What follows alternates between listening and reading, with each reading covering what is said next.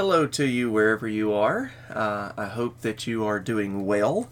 I'm going to be recording a sermon from home this morning. We've had a little bout with the coronavirus, but hopefully we're almost finished. So we'll be having at least one remote sermon before we can get back together in person. I do very much look forward to that. But this morning we are going to begin a study that will take us through the first 12 chapters of the book of Genesis, or really just to chapter 12, verse 4. We're going to be looking at the beginning stories of the world. And I've titled this sermon series, Setting the Record Straight. To me, that's very important, especially now in our current society. So many people seem to think that they can define how the world started, they can define other aspects of God's creation, and it's very important for us to understand that God is creator, He is the king of creation, His design set down the natural law for us, and it is a law that we must follow. Genesis it's one of the most important books of the Bible. It tells the beginning of all things, and because of that, it's basic to everything that we know as far as Christians. It sets forth the truths that really inform every other theological decision we make. Every Christian ought to put the message of Genesis, especially the first 12 chapters, every Christian ought to put that message in their heart. And so that's something that we're going to try to do as we go forward. Now, there are 4 beginnings, if you will, in the first 12 chapters of Genesis. And so we'll be kind of looking at those. This will be kind of a loose outline for how we go about our study. The first beginning is the beginning of the world by creation. And obviously that's what we'll be looking at this morning as we see how God created the world and mankind. This is basic because apart from creation, there would be no need for the Bible at all. There would be no creatures who needed creation. So obviously God had to create the world. But also we're going to see the beginning of sin. This is a very sad chapter in human history for sure. We're going to see the beginning of salvation, which immediately follows the beginning of sin. And then we will see the beginning of God's special people. That's Israel. And so as we go through this, those are the things that we're going to be looking for. One question that people tend to have about Genesis is it actually historical? Was it intended to be history when it was written? Is it something that we can trust? Kind of the popular thought nowadays is that it is a collection of Hebrew myths that explain their understanding of the creation of the world, and even they didn't believe that it was true. But that doesn't hold up when we look at the text itself. When we read the Genesis account, it is not written as a collection of stories or myths without context or without a basis in reality. They use words that move on the story, such as next and then, all sorts of words that help to advance a historical narrative, which is what Genesis presents itself to be. Another thing is that there are a couple of different times, 5 times, that it uses the phrase, these are the generations of. These are the records of families. As we go through, we see Adam down through multiple generations of his families, but also it talks about certain stories or certain events, and these are the generations of those events. Again, laying it down as history, not as some kind of myth. Here's just some interesting stats about Genesis 1 through 11. In Genesis 1 through 11, 64 geographical terms are mentioned, 88 personal names, 48 generic names, and at least 21 identifiable cultural terms. So these are things that suggest that the author was describing the world of men, not a world of prehistory or a world beyond history. Another evidence that this is really God's history of creating the earth is that each divine judgment that he passes out is immediately followed by an exhibition of grace. And so when we see Adam and Eve sin in the Garden of Eden, immediately there is a promise for redemption. Noah and his family, right after the flood, there is the covenant with the rainbow. When we look at the Tower of Babel in Genesis chapter 11 and mankind being scattered, their languages being confounded, right after that is the call of Abraham. So all these people that have been scattered and separated, it is through this family of Abraham that they will all be blessed. Another thing that's very important for us to remember is that the rest of Scripture entirely regards the Genesis account as man's early beginnings. It is not treated as myth or legend. All throughout the Old and New Testament it is referenced, and it is referenced as historically reliable. So you have to deal with the fact that the whole Bible thinks that Genesis chapter 1 through 11 is true and real and historically reliable, if you want to say that it's not, because then that brings into question the rest of Scripture. The genealogies, the ones in 1 Chronicles, the one in Luke chapter 3, both regard Adam as the first man. They don't leave any question or any doubt about that. And so certainly if there was a time to say, hey, this is a myth, we know that Adam was a myth, but really we're going to start with Abraham or somebody like that, that would have been the time. But neither of these genealogies do that. Instead, they begin with Adam. Finally, there's the integrity of Jesus' teaching. In Matthew chapter 19, verse 4 and 5, and Mark chapter 10, verse 6 through 4, he refers to the creation of man in such a way that it is beyond question that he had Genesis chapter 1, verse 27, and chapter 2, verse 24 in mind. He treated the Genesis account as historically reliable, and so it calls into question his own integrity. That's too much. We have to trust that this is not a myth, these are not legends, these are not just the best Hebrew idea of the day of how the world came into being.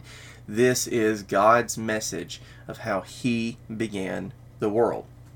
A couple other things of introduction before we get into the text. Because of current scholarship, we need to talk about what the word day means. Okay, so in Scripture, in the first chapter of Genesis, it tells us that on the first day, God created, and it goes through 6 days of creation and 1 day of rest. So what does this word day mean? It's been kind of common lately to doubt that it means 7 24-hour days. That would be the literal day theory, or the literal day interpretation. As you read the text, you see words like day and morning and evening. You assume that he's talking about 7 24-hour days, which would be 144 hours of creation. That's the most literal way to read Scripture, most literal way to interpret it. And the only weakness, if people want to call it a weakness, is the fact that it flies in the face of the current scientific theory that the Earth is somewhere in the neighborhood of 4.5 billion years old. Now, this is based on evidence drawn from radiometric dating of rocks, the rate of cooling of magmatic bodies, the rate of fossil reef formation, things like that. So as they look at the world, they see an older world. So that obviously creates some issues for some people. So as they try to come up with different interpretations, one is the gap theory, that there is a gap between Genesis chapter 1 verse 1 and verse 2, that God had created a perfect world. Satan's fall ruined that world. God left the world dormant for millions of years, and then he began to take up creation. Now, there are some issues with this. There are people that believe this, but there are some issues. And in verse 2, we see that it says that the world was formless and void. In Hebrew, there is a word for was, and there is a word for became. If the world became this formless and void, then that would be a little bit different issue, but it does say that it was that. So this theory is on shaky ground. It honors science, but kind of rejects the language of God. The day-age theory is that each day was not necessarily intended to be considered as a 24-hour time period, but rather an age. This does kind of in keep with science that the world is older than 10,000, 20,000 years old. But you do have to explain how the world could live for an age on day 3 where there is plants and vegetation and all of that, and no sunshine until day 4. So that would then be a little bit of the problem there. Another term would be revelatory days. In other words, these were visions given to Moses, and on day 1 he saw the vision of God creating the heavens and the earth, and on down through it, where he sees the creation of vegetation, he sees the creation of the beasts of the field, he sees the creation of man, and these are successive days of his vision, and so then that's how he chose to present that. And along that same line, St. Augustine argued for literary days, that as Moses was putting down this record, he just chose to present it in days. He chose to go one day, one aspect of creation, the next day another aspect of creation. It's not necessarily chronological, and it's not necessarily an account of how many hours God invested in creation, but simply a literary device useful in presenting the ideas of what happened, why it happened, and what difference it makes that this happened. So this view does resolve some of the tension that science and the text have with each other. But when you look at Genesis 1 and you actually read the words on the page, which is a really big part of studying the Bible, it does say morning and evening. It does say days. If we were to understand this to be some kind of part of a day, or if we were to understand this to be some gap between the days, if we were to understand this as any way other than a literal reading of the text, we're going to have to get creative. And so we don't want to be creative. God did that. We're going to read all about God's creation, and so let us focus on the truth. What seems to be the truth here is that God made the earth in 6 days, and on the 7th day he rested. That's the view that we're going to take going forward. Now, very briefly, we do have to talk about the age of the earth. The Genesis account doesn't tell us the age of the earth. It doesn't tell us the age of the rest of creation, universe, and things like that.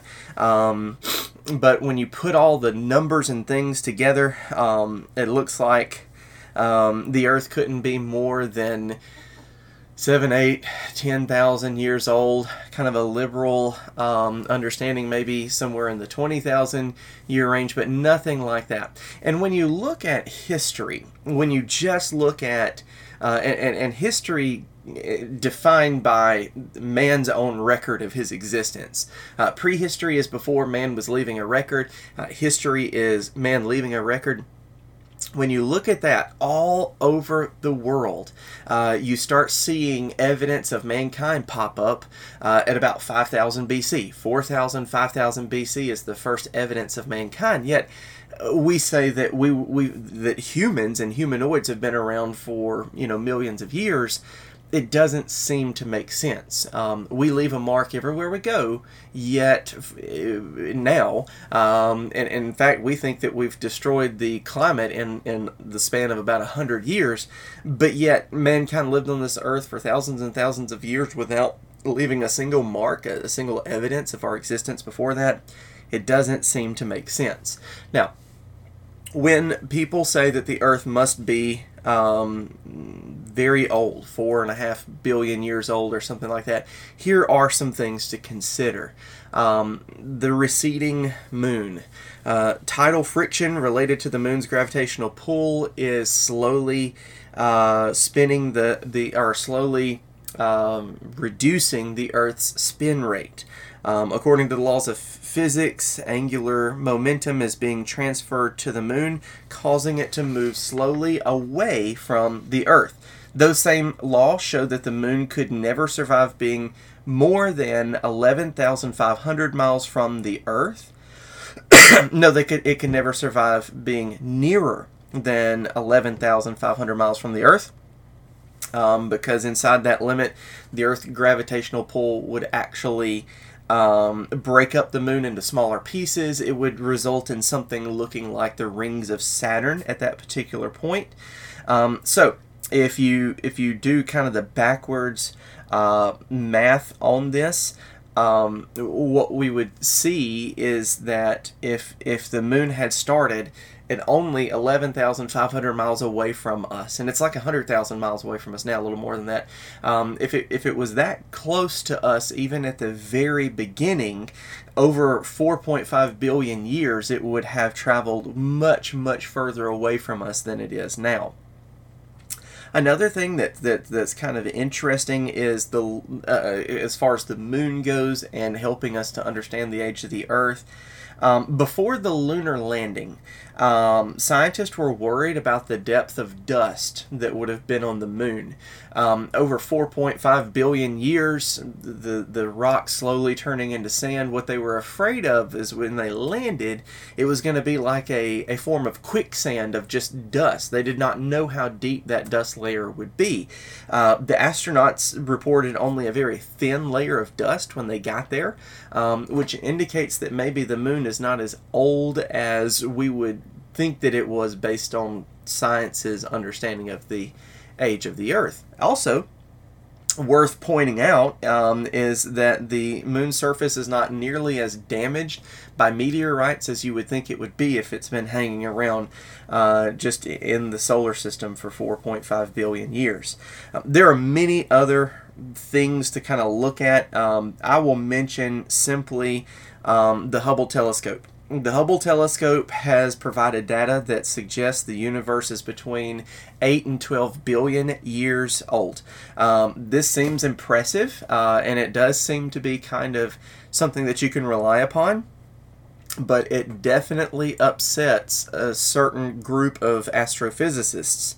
And the reason is they have dated stars in the Milky Way galaxy, our own galaxy. They've dated those stars between 14 and 16 billion years old, meaning that there are stars in our galaxy older than the universe itself. That doesn't quite add up. Maybe these stars existed before the rest of the universe, or maybe they're interpreting all the data wrong. And that's what I tend to believe. That when we look at science, it is just theories. But when we read Scripture, when we read Genesis chapter 1, we are reading God's own account of how these things came to be. And so that, to me, is where that's what we're going to believe. That's how we're going to treat that to be true and reject the other ideas of mankind. So, that brings us to the sermon in a sentence. The sermon in a sentence is this: our God is creator and king of the universe, and his design for life is the law of life. We're going to trust God's plan, we're going to trust God's design, and we're going to obey the order that he has created for this earth. That's how we're going to look at it. Okay, so I'm about to read to you Genesis chapter 1, verse 1 through, actually, Genesis chapter 2, verse 3. So Genesis chapter 1, verse 1, all the way through chapter 2, verse 3. In the beginning, God created the heavens and the earth. The earth was without form and void, and darkness was over the face of the deep. And the Spirit of God was hovering over the face of the waters. And God said, "Let there be light," and there was light. And God saw that the light was good. And God separated the light from the darkness. God called the light day, and the darkness he called night. And there was evening, and there was morning, the first day. And God said, Let there be an expanse in the midst of the waters, and let it separate the waters from the waters. And God made the expanse and separated the waters that were under the expanse from the waters that were above the expanse. And it was so. And God called the expanse heaven. And there was evening and there was morning the second day. And God said, Let the waters under the heavens be gathered together into one place, and let the dry land appear. And it was so. God called the dry land earth, and the waters that were gathered together he called seas. And God saw that it was good. And God said, Let the earth sprout vegetation, plants yielding seeds, and fruit trees bearing fruit, in which is their seed, each according to its kind on the earth. And it was so. The earth brought forth vegetation, plants yielding seed according to their own kinds, and trees bearing fruit, in which is their seed, each according to its kind.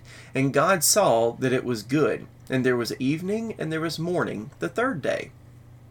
And God said, Let there be lights in the expanse of the heavens to separate the day from the night, and let them be for signs and for seasons, and for days and years. And let them be lights in the expanse of the heavens to give light upon the earth. And it was so. And God made the two great lights, the greater light to rule the day, and the lesser light to rule the night, and the stars. And God set them in the expanse of the heavens to give light to the earth, to rule over the day and over the night, and to separate the light from the darkness. And God saw that it was good. And there was evening and there was morning, the fourth day. And God said, Let the waters swarm let the water swarm with swarms of living creatures, and let birds fly above the earth across the expanse of the heavens. So God created the great sea creatures and every living creature that moves, with which the waters swarm according to their kind, and every winged bird according to its kind. And God saw that it was good. And God blessed them, saying, Be fruitful and multiply, and fill the waters in the seas, and let birds multiply on the earth. And there was evening and there was morning, the fifth day. And God said, Let the earth bring forth living creatures according to their kind, livestock and creeping things, and beasts of the earth according to their kind. And it was so. And God made the beasts of the earth according to their kinds, and the livestock according to their kinds, and everything that creeps on the ground according to its kind. And God saw that it was good. Then God said, Let us make man in our image, after our likeness, and let them have dominion over the fish of the sea, and over the bird of the heaven, and over the livestock, and all the earth, and over every creeping thing that creeps on the earth. So God created man in his own image. In the image of God he created him. Male and female he created them. And God blessed them, and God said to them, Be fruitful and multiply, and fill the earth and subdue it, and have dominion over the fish of the sea, and over the birds of the heavens, and over every living thing that moves on the earth. And God said, Behold, I have given you every plant yielding seed that is on the face of the earth, and every tree with seed in its fruit. You shall have them for food. And to every beast of the earth, and to every bird of the heavens, and to everything that creeps on the earth, everything that has the breath of life, I have given every green plant for food. And it was so. And God saw everything that he had made, and behold, it was very good. And there was evening, and there was morning, the sixth day. Thus the heavens and the earth were finished, and all the host of them. And on the seventh day God finished his work that he had done, and rested on the seventh day from all his work that he had done. So God blessed the seventh day and made it holy, because on it God rested from all his work that he had done in creation. Okay. So, as we look at this, we're going to break it up into three parts. Two parts as far as what the Scripture says, and a third part that's kind of lessons we can learn from this. So first of all, we'll start with the world and all that is in it. The Bible begins where it has to begin, with creation. Before God created anything, God existed alone. His eternal, or He is eternal without beginning, without end. But God chose to create something. This something was the universe, everything that we know. It includes our planet, it includes mankind, and had there been no creation, there would be no earth and no men, therefore no need for a Bible. This initial section here introduces two main subjects of Scripture. God as the creator and man his creature.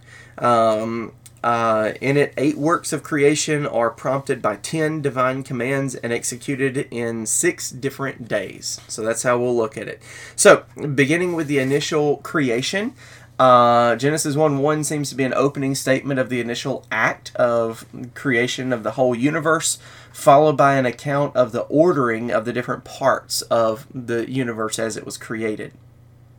So when he says, in the beginning God created the heavens and the earth, this phrase includes not only planet Earth, but all other heavenly bodies as well.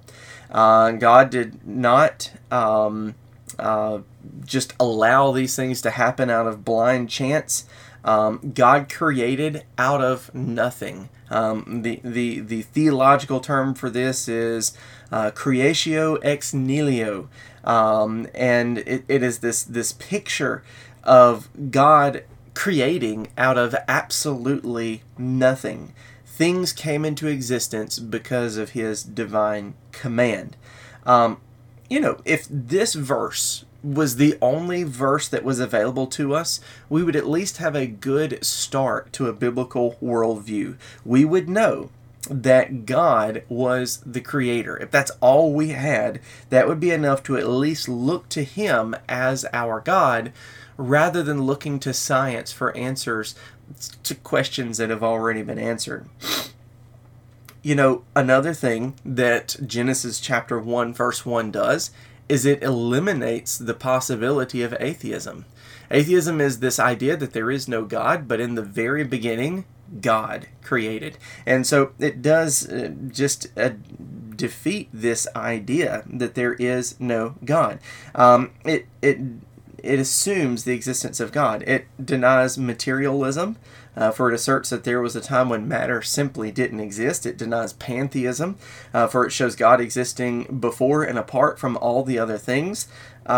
It also denies fatalism, for it affirms the free action of God in beginning a new course of action. So this was not determined by any other course or any other person. This was determined by God to create.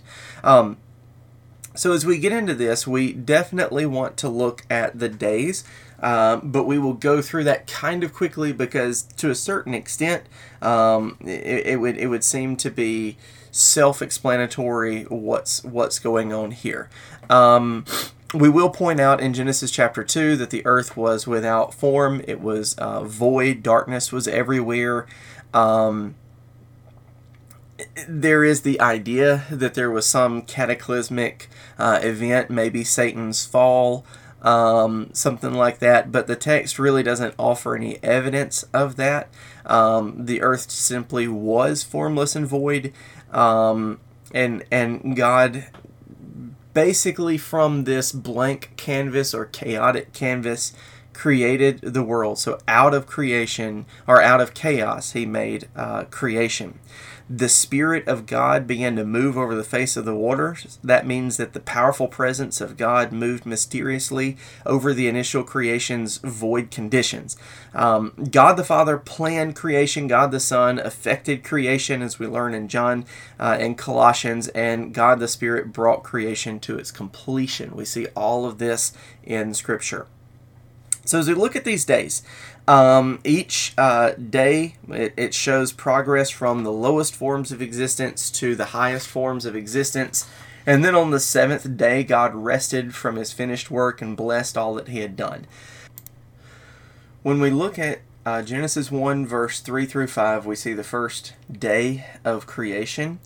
And on that day, God dispelled darkness by creating light. So as we look at this, God caused light to shine from a source other than the sun for the first 3 days, because it's on day 4 that God actually creates the sun.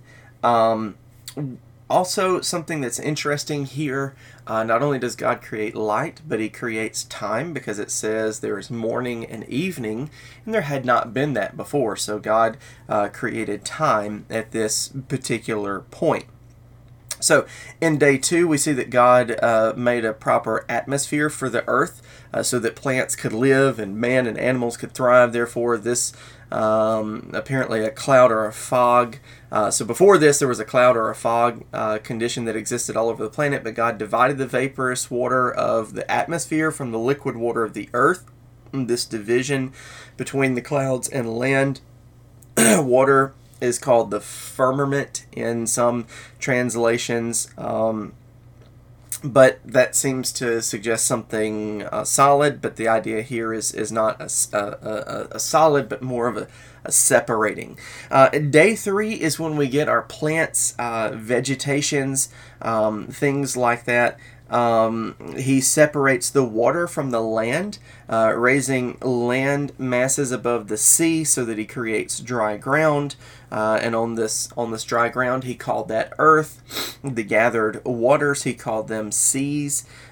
This is, interestingly enough, the last time in the creation narrative that God names anything. After this point, it is man that is going to be naming things. He'll give that responsibility to mankind. So, God provided for the plant life. He commanded the ground to bring forth all of these things, and everything was ordered. You had your leafy greens, you had your seed-bearing plants, you had your fruit-bearing plants, and God gave commands to all of those things to continue to grow and to continue to reproduce. When we look at day 4 is the God formed the light bearers. That's going to be the sun, that's going to be the moon, that's going to be the stars. Now, it's at this point some people might say, hey, but we know that the moon doesn't give off light. It is only a reflection of the sun. And yes, we know that now because of tons of scientific study and all the different research that has been done. But the Bible, and this is important, the Bible was written to always be understood. Always. So from the earliest people that would have had an opportunity to read the Bible all the way to today, it has been written so that it will be understood.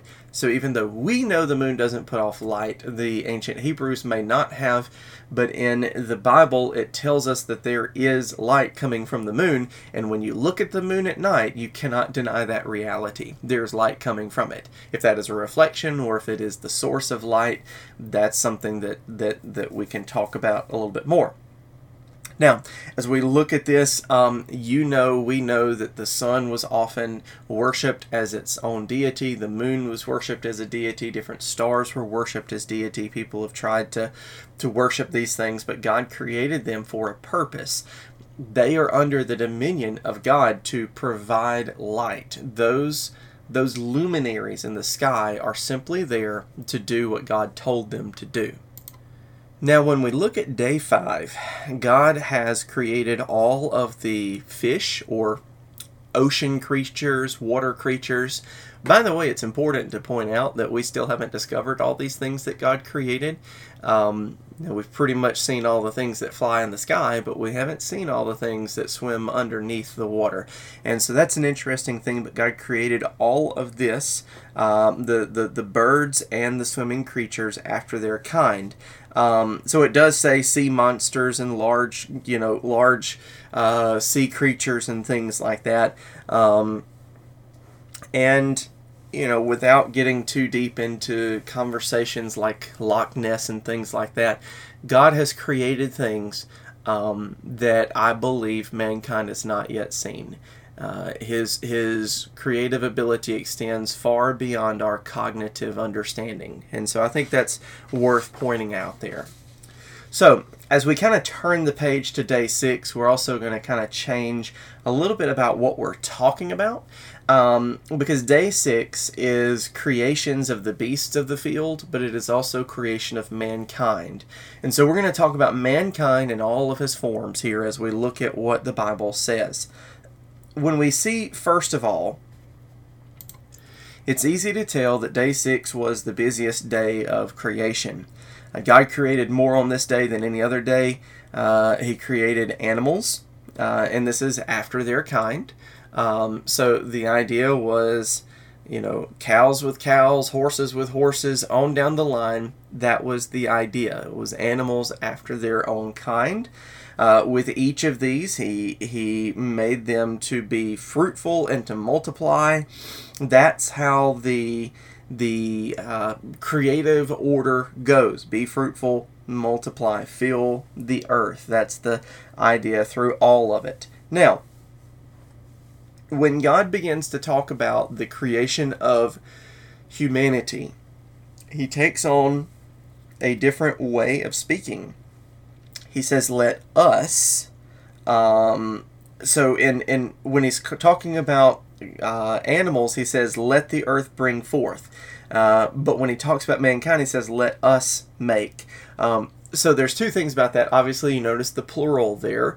We're just going to mention that in passing because throughout Scripture, it's obvious that God exists as a Trinity in 3 in 1. God the Father, God the Son, God the Holy Spirit.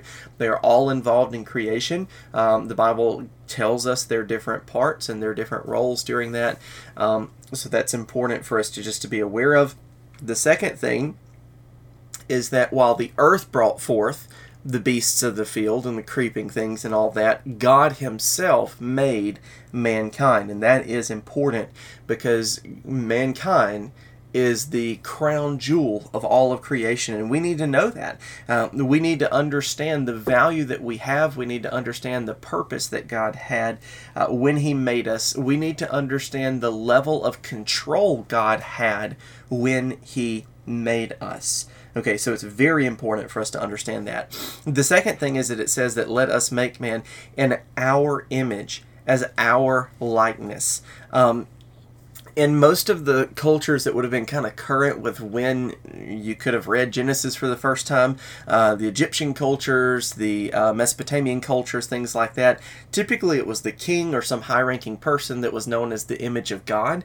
But what we find laid out here in Scripture is that all mankind, man and women, they are created in the image of God. We all bear the image of God, not just kings, but every one of us. Genesis chapter 1 verse 26 clearly does not define the content of these terms, meaning what does this actually mean? They just simply suggest that the human is to bear the image of God. Something can be known about God as we study humanity. Genesis chapter 1 verse 26 not only spells out man's relationship to the Creator, that we were created in his image, it also spells out our relationship with the rest of created order. We are to exercise dominion over the other living creatures. We are to be a master over creation. We are to be an administrator. We are to be a king. We are to be a shepherd. Man is created to rule. Not in an exploitative way, but in a compassionate way. Later, as a first demonstration of his superiority, Adam was commanded to name all the animals. That's the way that things go. Now, here's something that is being preached and talked about all over the country this morning. God created man and woman. He did not make mistakes. He did not leave things out in between. God created man and woman. And they were told to be fruitful and multiply. When we look at that very simple statement and very simple command, it becomes clear that God intended for there to be two genders. And he also intended for those genders to pair up with their opposites and to be fruitful and multiply. We have a world today in which they want to define gender. They want to say that they can be male when they were born female. They want to say that they are female when they were born male. They want to choose some place in between the two, although God never created a place in between male and female. They want to find something on a spectrum, so to speak. That is not biblical. biblical humanity, biblical gender identity is male or female as God created you to be. It cannot get more simple than that. Now, when it comes to sexuality, people want to partner up with their same gender. People want to live a life that the Bible calls in other places an abomination. And let me make it very clear. God created male and female so that we could be fruitful and multiply. Homosexual relationships are not fruitful. They do not multiply in the God-ordained way, and so they are not biblical. It is just that simple. No matter what you hear from the news outlets, no matter what people say is a compassionate way to live, we must make it abundantly clear that transgenderism goes against God's created order, that homosexuality goes against God's created order. Period. Let's look at a final word on creation here. In Genesis chapter 2, verse 1 through 3, we see that everything to do with the universe, all of its company, so to speak, was created. It was finished. It was complete. God had done everything that needed to be done for all of creation to be finished. This is called God's work. And that word work has to do with like skilled laborer or an artisan or a craftsman, something along that line. God used great skill and talent in creating, and so that's something that we need to be aware of. This is where God creates the Sabbath day. He sets it apart for himself, and he makes it holy. Do we really think that God was tired after 6 days of creation? No, we do not. But he chose this day as a day to rest and to remember him, to remember his creative work. And so it is important for us to recognize that that is part of God's created order. It is a law that he gave, and it is a law that must be obeyed. 6 days shall you labor, but on the seventh day you shall rest, and you shall reflect on God the Creator. Now, there's a couple of truths here that emerge, some things that we need to point out. One thing, before anything else was, God was. He is without peer. He is without competitor. There is no other God. Everything else is something that someone has made up or something that someone has misunderstood entirely. Number two, God made everything else that exists. There is nothing that exists that God himself did not make, so we need to be aware of that. There are no other origin stories. There are no other gods that created other things. All of this is God's creation. Number three, more than creator, God is also the lawgiver. He has set the order for things, and that order is binding. So when we talk about the way that life should be lived, we must obey the plan that God himself set forth for us. That is law. Another thing, creation is effortless. God simply spoke and the worlds exploded into existence. Number five, creation was an expression of God's will. He called forth all of these things by his own choice. This was not something he was forced to do. This was not something that he needed to do. He chose to do it by his own free will. Number six, everything that God made is good. When God saw creation, he always said that it was good. When he finished creating mankind and everything else in it, he saw that it was very good. And finally, number seven, man is God's supreme creation. That is something we must recognize. Everything in the account leads up to the creation of man as the crown of creation. Mankind alone is made in God's image. He alone is like God. For modern man, this is an important an issue as any, because the materialistic concept of a chance parade from atom, ATOM, to atom, ADAM, has stripped mankind of his uniqueness. As he looks out in this world, he cannot tell himself from what he faces. He cannot distinguish himself from other things.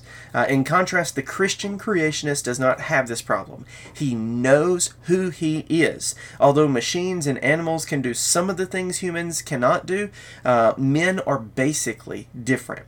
God made both man and the rest of the universe, but he made man different from the rest of the universe. This is an important point. We are created special.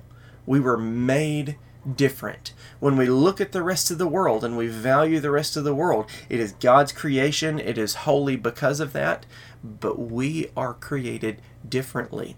We are special. And just to point out how special we are, God made man as his own representative. We represent God here on this earth. Man can have a personal relationship with God. No other earthly creature can say this. Man is also responsible to God. We are responsible to rule over creation. We are responsible to obey God's laws. How can we have a personal relationship with God? Most of us have read ahead. We know what happens in Genesis chapter 3. We know that we sin. We fall short of God's glory. We're separated from Him. That relationship is severed. Well, we also have read far enough ahead to know that God sent His Son, Jesus. So all this work that God did in creation, we tried to undo it through sin, and God reestablished His love for us. God reestablished His relationship with us through the finished work of Jesus Christ on the cross. When we look at creation, we are looking at the beginning of God's redemption of mankind. Even before we were formed out of the dust of the earth, God planned to redeem us because He loves us. And so it is important for us to remember this at all times. We are God's creation. We are made in God's image. We have been redeemed by God's Son, and we will live eternally with God. We spend so much of our time focused on other things, other people, other plans, other designs, but we need to center our lives on God because He is at the center of all creation, even the formation of us as humankind. So I want to leave you with that. I want us to think about that very carefully. The world wants to redefine creation. It wants to redefine gender. It wants to redefine every aspect of humanity because that's all part of the rebellion that comes from sin. But God made us a certain way, a special way. He wants us to live forever with Him. He sent His Son Jesus to die for us, but we cannot rebel against His created order. Thank you for being here. I know that was a little bit long, but thank you for listening to it, and I pray that it is an encouragement in this morning where sometimes everything seems to be all confused and chaotic. God is in control. He has created, He has placed order, and as we follow that order, we will be following Him. And as we follow Him, we will find peace, we will find happiness, and we will find eternal life.